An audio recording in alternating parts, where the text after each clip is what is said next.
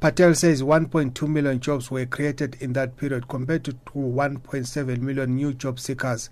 Patel was addressing the 12th elective Congress of COSATU about the economic successes and challenges since the Labour Federation's last Congress. So we have created many new jobs, 1.2 million, but the number of people looking for work and entering the labour market has exceeded that. Where are the jobs that have been created? Gauteng has the largest number of new jobs, 282,000 new jobs, followed by Western Cape, Limpopo, Mpumalanga, KZN, Eastern Cape, Northwest, Free State, and finally Northern Cape. Patel says the most important economic development of the period was the global meltdown that started in 2008 with dire consequences for all economies of the world. He said government has used instruments of state to protect jobs from the fallout triggered by the meltdown. We've used in government tariffs very aggressively to save jobs.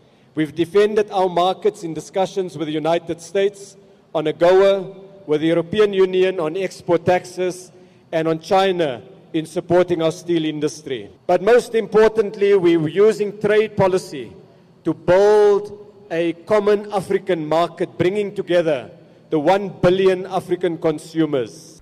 In addition to using policy instruments such as tariffs to protect jobs, the government has launched the biggest infrastructure program ever in the history of South Africa.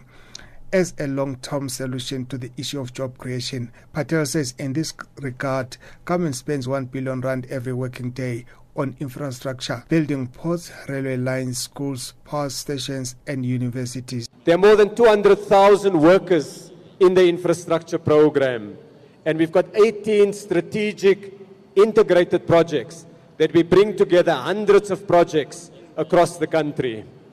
In 2010-11, that's the spending on infrastructure. And each year in the last 5 years, it's gone up. We now have spent more than R1 trillion over the last 5 years in the deepest investment in South African history in infrastructure.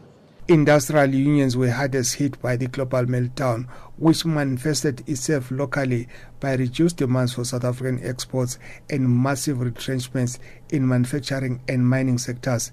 An important outcome has been the sustained decline in the membership of industrial unions compared to the strengthening of public sector unions. I'm Frank Nomalo for SABC News in Johannesburg.